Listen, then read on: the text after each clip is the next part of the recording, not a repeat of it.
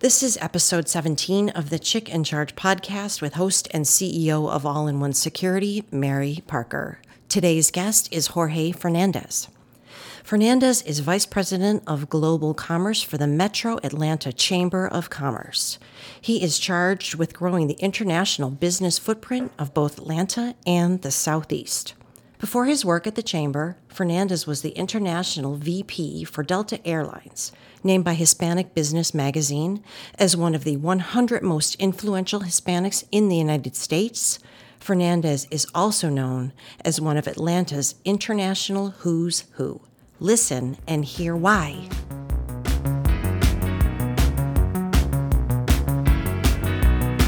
Welcome to the Chick in Charge.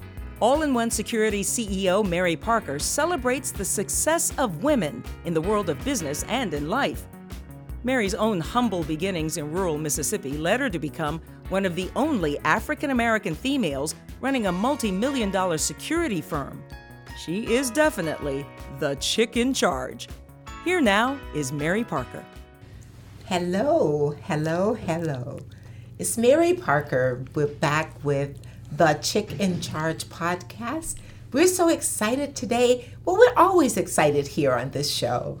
But we're so excited today because I've got my regular crew with me, Sarah Smith with Solution Road. Good afternoon. Port Wilson, who is making sure that we have adequate sound.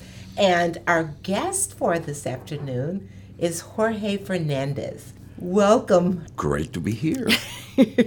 Have some water. Yes, please. Jorge is a sexy name. It's hard to... I know, and I can't It's mess hard to that say up. it, no. I can say that. I can say Absolutely. Jorge. That was good, Mary. You did well. So we're glad to have you today, and we're going to talk a little bit about some chamber stuff. I know that you are heading up global business development. That's a big job. And for those of our listeners who don't quite understand global yet, would you just tell us a little bit about the areas that you cover in terms of business development, and what does the business development opportunities look like in those areas? Well, sure. I always say that my job is to be a storyteller. In this particular case, it's a storyteller about Atlanta. And so what we do is basically take the story of what Atlanta is to the world.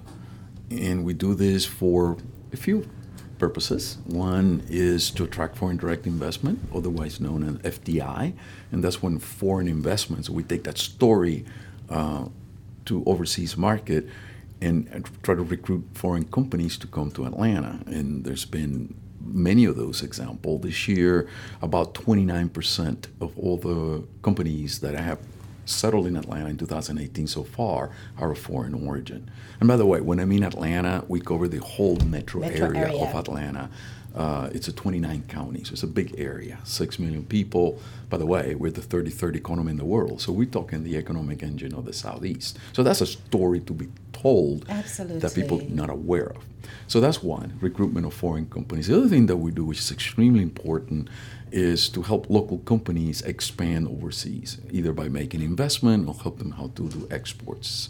We are now in partnership with the Brookings Institution out of Washington, D.C. on a Metro Export Plan to help companies export. This grant program is being financed by J.P. Morgan Chase in this region. We have given out about $200,000 plus in grants to companies to help them exports. There's a lot of misunderstanding about what export is all about. Let me ask you a question. Sure. How many companies, if you think of all the companies that are in Atlanta, I'm talking about from the Home Depot to Delta Airline, or small companies, how many of those companies you think actually export? 15, 20%? How about 5? Wow. We are a nation and a city of under-exporters. So telling that story of the benefits of exports, and at the end of the day, 80% of the growth that is happening in the world is outside the United States. Why? Because export is nothing different than selling. It's selling outside the U.S. borders, right? So the number one consumer is the middle class. It's the rising middle class. Of course, the middle class in the U.S. It's been constant, and you can sometimes argue that it's declining. However, 80% of that growth of middle class, which is the target of consumption, if you will, it's outside the borders of the United States. So keeping up with that pace is important for Atlanta companies. So export is number two. And number three is those areas in which we're strong in Atlanta. And what I mean strong is we have a critical mass, whether it be jobs, investments, number of companies, participation in the economy. There are several of those clusters. And telling the story of those clusters in foreign markets is very important, and bringing together the ecosystem around those industries with foreign markets is the third thing that we do, which is extremely important. Oh, you have a very, very important assignment. And so in terms of your background, how did you prepare yourself to hold such an intricate position as business development from a global perspective? Passion. Yes. That is a commonality that we hear from most of our guests. They do what they do because of their passion for it. Exactly. That's something that is within you, and that's what we try to do is to awaken that passion for, in this particular case, global engagement for our companies and our region here. That is fantastic. I so appreciate what you do, and I can actually relate to a story directly impacting, including you, and that's when we went to China. Absolutely. With the mayor 6-7 years ago. It was a phenomenal trip. I learned so much about doing business on a global scale through that experience. But for our listening audience, especially business owners or those with an interest in starting their business, what's first step to learning about exporting? Well, we have several programs through this called Passport to Exports, and we're doing this at a county level. So we're working with local chambers, local economic development organizations throughout the region to tell the story about the importance of exports. And what we do is we let the experts do it, not us. But what we do is we bring companies that has been doing it and has been successful, and tell them the story and how they got into it. Mm-hmm. And what we like to do is not to bring big corporations that normally people don't associate with, because 90% or even higher than that of the economy is small businesses, mm-hmm. right? So that's the crux that we want to reach. So those companies can't relate to big Fortune 1000 or Fortune 500. So what we try to do is bring those people that are engaged in exports that they can identify with. They have been doing that. They have been exporting to several markets, or they have been growing. They're being successful in certain projects, in certain products, and now they want to add another product to that mix. Expand.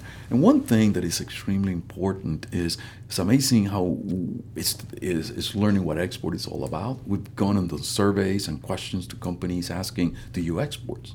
And they say, "No, we don't." And then we said, "Well, do you sell overseas?" Of course we do. And there's a lot of misunderstanding of what export is. It's about selling outside the U.S. border. The other part is that exports, it's not just about goods. It's also about services. So the Atlanta economy is a predominantly service-oriented economy. And our exports are about 30% goods, 70% services. The U.S., that's the U.S. Ratios. The Atlanta is 50-50. The rest of the U.S. is catching up to us. So if you are in the service industry, whether it be cybersecurity, whether it be that's safety, a sweet spot. I notice. I figure so, or fintech, or the film industry. Yes.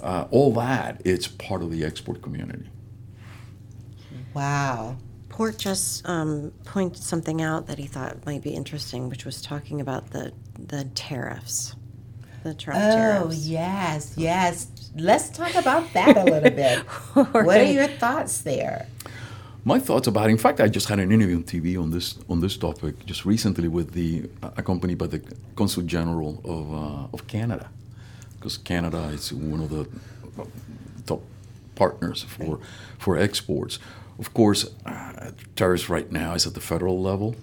But the best thing that we could do, and they asked me, what can you do from the chamber perspective? So the best thing that we could do from the chamber's perspective right now in terms of the tariffs is telling the story about how important is exporting and how does that impact the economy, how many jobs it creates. And it's very significant. So the economic impact, direct and indirect, of exports, it translates into jobs, it translates into economic impact into the region. So the problem with tariffs is that there are a lot of unintended consequences out of that, which get caught in the rhetoric, which might affect not only exports, because people, when there is turbulence, they hold back. And when they hold back, it creates disruption to the economy. But it also might affect investments, because when there is a turbulent territory, people again don't want to step into that. So there are a lot of things to be considered. The other part is that, granted, when you create tariffs, the benefits of tariff is very concentrated. In other words, it affects a few companies that really can benefit from that. However, the downside of tariffs is very diffused. So therefore, it's not concentrated and it's spread out. But consequently, the impact of the downside is greater than the benefit of the few that could benefit from certain specific tariffs to any particular industry. Great answer. Great answer. Go ahead, Sarah. I'm sure you've got a question over there. I do. We'd sent a few questions to you, Jorge, and one of the things that I know from working with you in the past was that you are from Cuba. Right. And that one of the big things that you've done in your career was work for Delta Airlines and creating their Latin American footprint. Very, very impressive track record. That's where we met. It is where we met, and you were so fantastic at what you did, and I was able to watch you, and I learned so much from you. And I'm really curious about this question, which was something that Mary asks a lot of her guests, and coming from Cuba and being a American citizen and being such a successful American. What was your first job? Well, it depends what you consider my first job. Right, we have that all the time. We talk about passion, right? The international. My other passion was to fly. So I have been blessed in the sense that throughout my career, I have been able to mesh the flying piece to the international piece. So my first job was on a meatpacking company, offloading reefers with beef, if you will, wow, in warehouses, and that I used the money to take flying lessons. And I've quickly figured out this is not the way to do it. So it's too expensive. So the best way, the road ahead, would be to join the U.S. Air Force. Oh my God! And then fly for the Air Force. How old were you? I was 16. Oh my God! So I was in the Air Force? No. This is what I was doing on the meatpacking. So I continued college and stuff like that, and then I got caught in one of the fuel crises. I became a cadet for the Air Force at ROTC because that's what I wanted to do. Then I got caught in one of those fuel crises, up and down with price of fuel, etc. So I found my real first job after graduating from college at General Foods International. Wow. So I became a product manager, if you will, since my degree was in business, working for General Foods for the Caribbean region, specifically for the Puerto Rican market, introducing new products to the General Food line had to the Puerto Rican market with the view of expanding that into greater Latin America. So you're like you have expertise in strategic global marketing. Well, I don't know about strategic. I It's eventually very- led it has into to that, be. but that was Yes. very tactical in the sense of Exactly. specific product line, if you Right, will. but still, you have to figure out how to do that, how to successfully Yeah, introduce it, and knowing what you did with Delta, that you were incredibly strategic, picking the cities and why a certain number of flights would be valuable to Atlanta, the city of Atlanta, and why it would be valuable in Buenos Aires. Yeah, we were very fortunate because our main competitors were from the U.S. Other carriers at the time were carriers that their main hub, and their headquarters were not co-located. At the time, for example, American Airlines was the strongest of the U.S. carriers in the region, headquarters being in Dallas, and yet their Latin American hub was out of Miami. Right. And Continental was New Jersey and Houston. But Delta, we had the good fortune of the headquarters and the hub being co-located in Atlanta. And this is a job that it's not done by one person, but it's a team effort. So we were able to bring together a group, just like everything else. It's about teamwork, and to bring together a group of people from the chamber at the time, from the Delta, from the ACVB, and corporations in the Atlanta area that kind of work together. And the universities. And the university, you were part of that. The universities still are one of the key partners, NGOs, or that had a vision towards the region. So we did marketing, reach out to. When we took the mayor at the time, Shirley Franklin, to put up again telling the story about Atlanta. And at the time, during the first Bush administration, there was a proposal to do a free trade agreement for the Americas that was calling for a seat of government. So we were trying to position Atlanta as the seat of government for that organization. Unfortunately, it didn't go anywhere, not because we failed, but because of negotiations between the U.S. and the country. So the U.S. opted for a different strategy, more bilateral trade agreements rather than multilateral trade agreements. But to us, the icing on the cake would have been the real thing was telling the Atlanta story and gaining a lot of consulates from the region that are still around here in Atlanta. Amazing.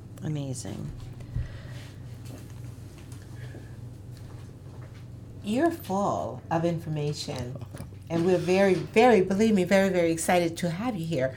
And of course, being in the security industry, I don't want to leave this conversation without asking you some things about. I thought so. This was coming about cybersecurity. That is one of the. When you speak of security, it is the number one agenda item for many corporations and small businesses as well. Absolutely. So you mentioned that earlier, and I feel that you have a sense of passion there as well. So as much as you can you talk a little bit about what the Chamber is doing in preparing its small businesses, its corporations, in terms of increasing the awareness?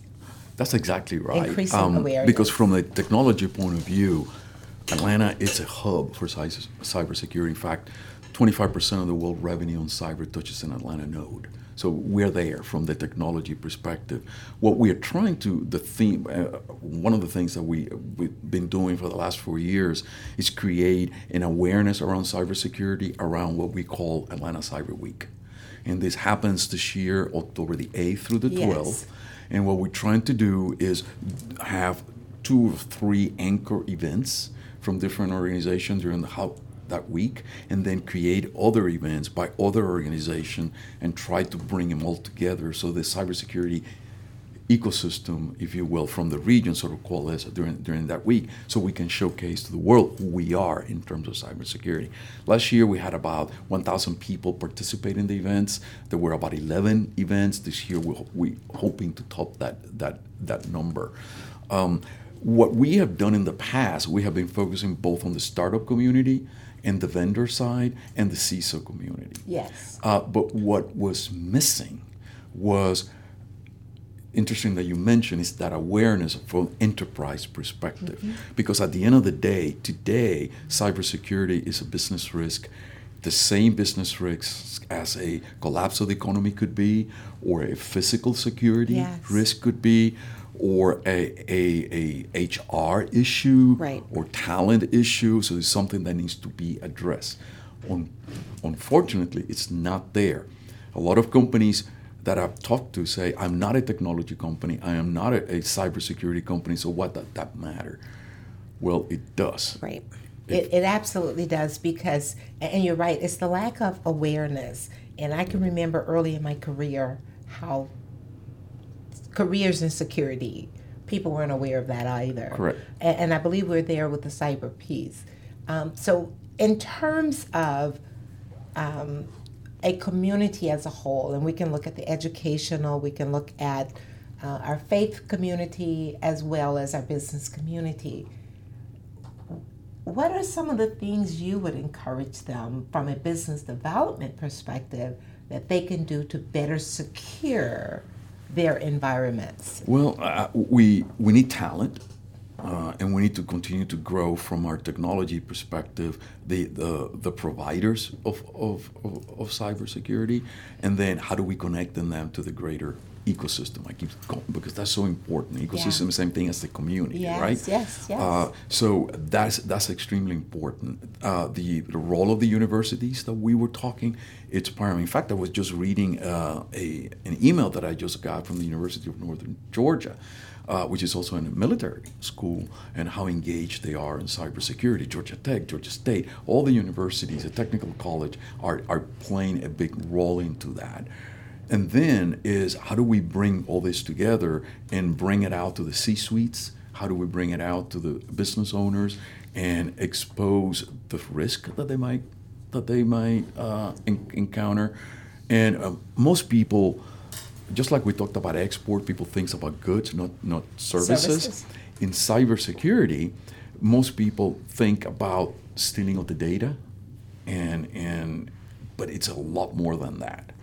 It's about net phishing, and a lot of these hackers phishing exercises, they're not there to target a specific company. They're there just to make money, and they go from one to the next, and anybody can fall. So it's not about the data that you own that could get compromised, but it's about the risk.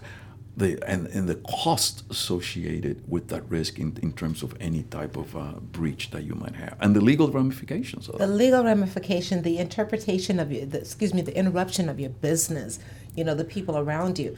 And, you use some term, the phishing and some of the other terms that are used around cybersecurity. Just a regular traditional non-IT companies, they're right. They don't realize the impact that cyber attacks has on their companies as well. And on the individuals. As well. Is the dangers about clicking the wrong click, that they're trying to ransomware and get money out of you and et cetera. They don't care about the data. And that ransomware is really, really growing. Exactly. It's growing hugely within our community. Correct. And those of us who are aware, I believe we have an obligation to continue to do some of the things you're doing with the October, with Cyber Week being held right here in Atlanta. And Sarah, you were a big part of coordinating that last year, weren't you? Yes. Well, not with Jorge. I was working with another company. With another company. And I did learn quite a bit about this. And Jorge, when you're talking about risk management, I actually approached the National Association of Risk Managers, and they, depending on who I talked to and what day it was, the interest in participating or understanding about cybersecurity as a full-blown integrated risk management topic, issue, etc., was very different. Have you thought about including that association in Cyber Week? Absolutely. This is an open, this is a very inclusive organization. It's about trying to bring together the entire cyber community together. It's fantastic. Yeah. And in fact, we have a website called ATL's cyberweek.com. And what we're trying to do... I'm writing it down. Right. And what we're trying to do is, that's an umbrella It's fantastic. website. And so if you have a cyber event that you want to be made part of Cyber Week, Yeah.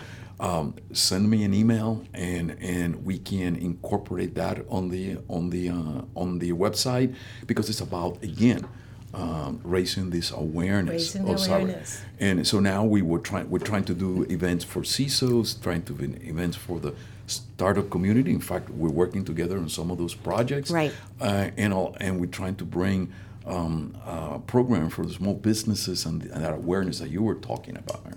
I would love to, whatever I can do to help and support that. I would love to really do that. appreciate it. This is Yes. this is a community-wide. It's a great opportunity. A great opportunity. Especially because, as Jorge said, you meet the people that are there, again, are intentionally there. Yes. And being able to learn so much in your own home city is such a luxury.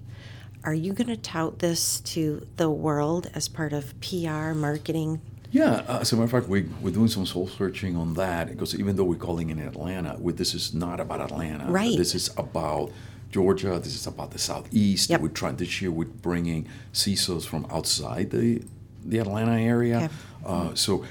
This is our fourth year. Every year we learn and we take it to the next level. Great. And eventually, what we want to do is make this into a much greater event with global reach. Last year we had delegation from four different countries, Okay. and then the other part of this is the associate, for example, fintech. This is another area where we're very big in Atlanta, fintech and cyber. It goes hand in hand. We're working with Fintech Dublin to do an event, which we did. We did a pitch between the fintech community in Atlanta and the fintech community in Right. Ireland, in Dublin. Yeah. And they were pitching on live streaming, and the company and people voted, and the winners on both sides got to trade, if you will. So they could get to learn more about the Irish, to Right. learn more about Atlanta, and the Atlanta more about Ireland. So we're trying to increase those type of activities to have a global reach. Ireland seems like a really great partner. Yeah, it certainly does. Now, I want to go back a little bit, because Okay. you actually grew up in Havana, and you got your first job at age 16. Well, Thereabouts.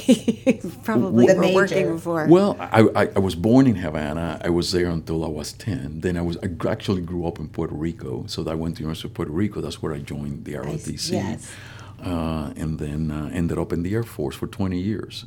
So, And now you're here in Atlanta. right. So looking back over your life today, all the wonderful successes you have, what would you say to that younger, that 10-year-old, let's say 10-year-old in Cuba?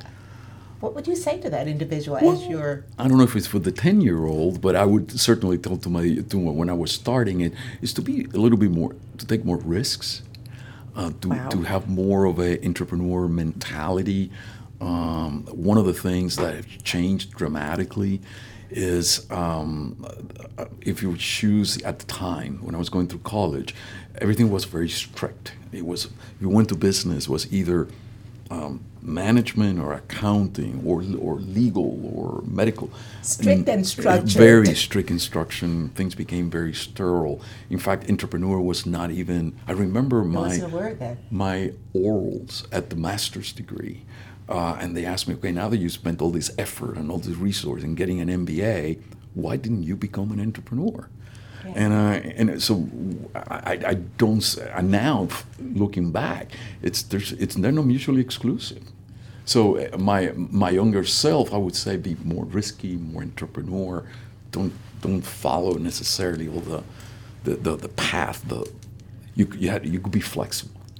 Love that. I absolutely love that. And it also allows you to continue to develop and exercise your passion as well. Exactly. Well, you haven't lost your passion. No. You're very, very passionate about what you're doing, but there's still some hidden talents in there that haven't been explored yet.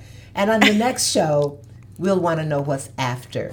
Excellent. What's life like I'm after? looking forward to it. Okay, very, very And maybe we good. could get you back into one of our trips again. Well, I have a team in place now, and I'm more flexible today than I was then. So we'll talk about that. You could join us to tell the cybersecurity story of Atlanta. I would love to do that. That's a challenge. Okay, well, we'll keep talking. Thank you very much. Is there anything else, Sarah, that we can cover here? There's so much, but I definitely always so much.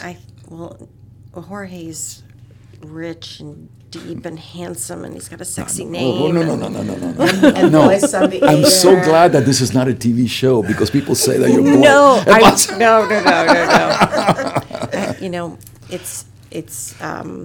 It's amazing. But I've known Jorge for many years, and he is always changing.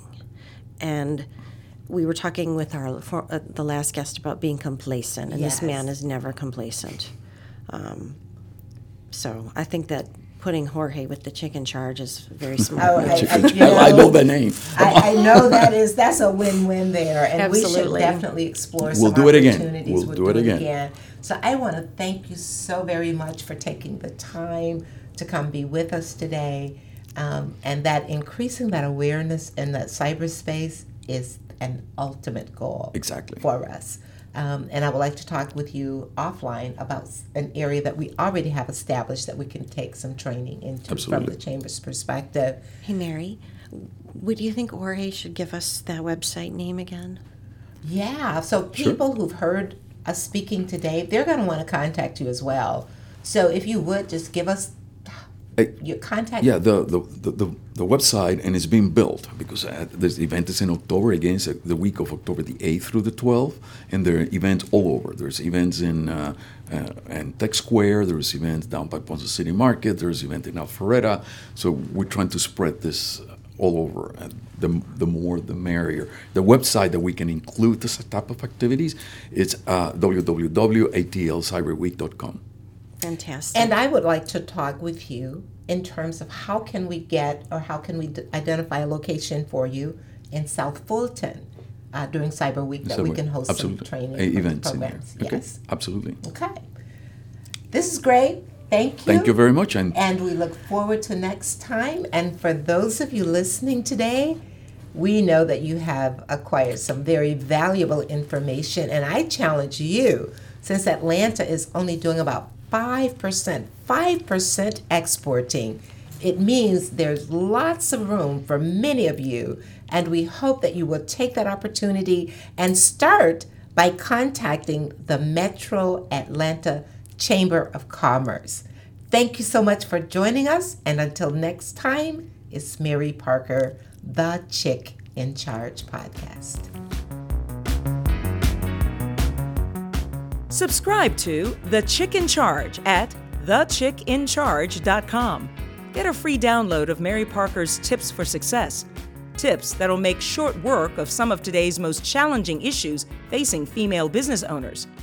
Thanks for listening to The Chick in Charge.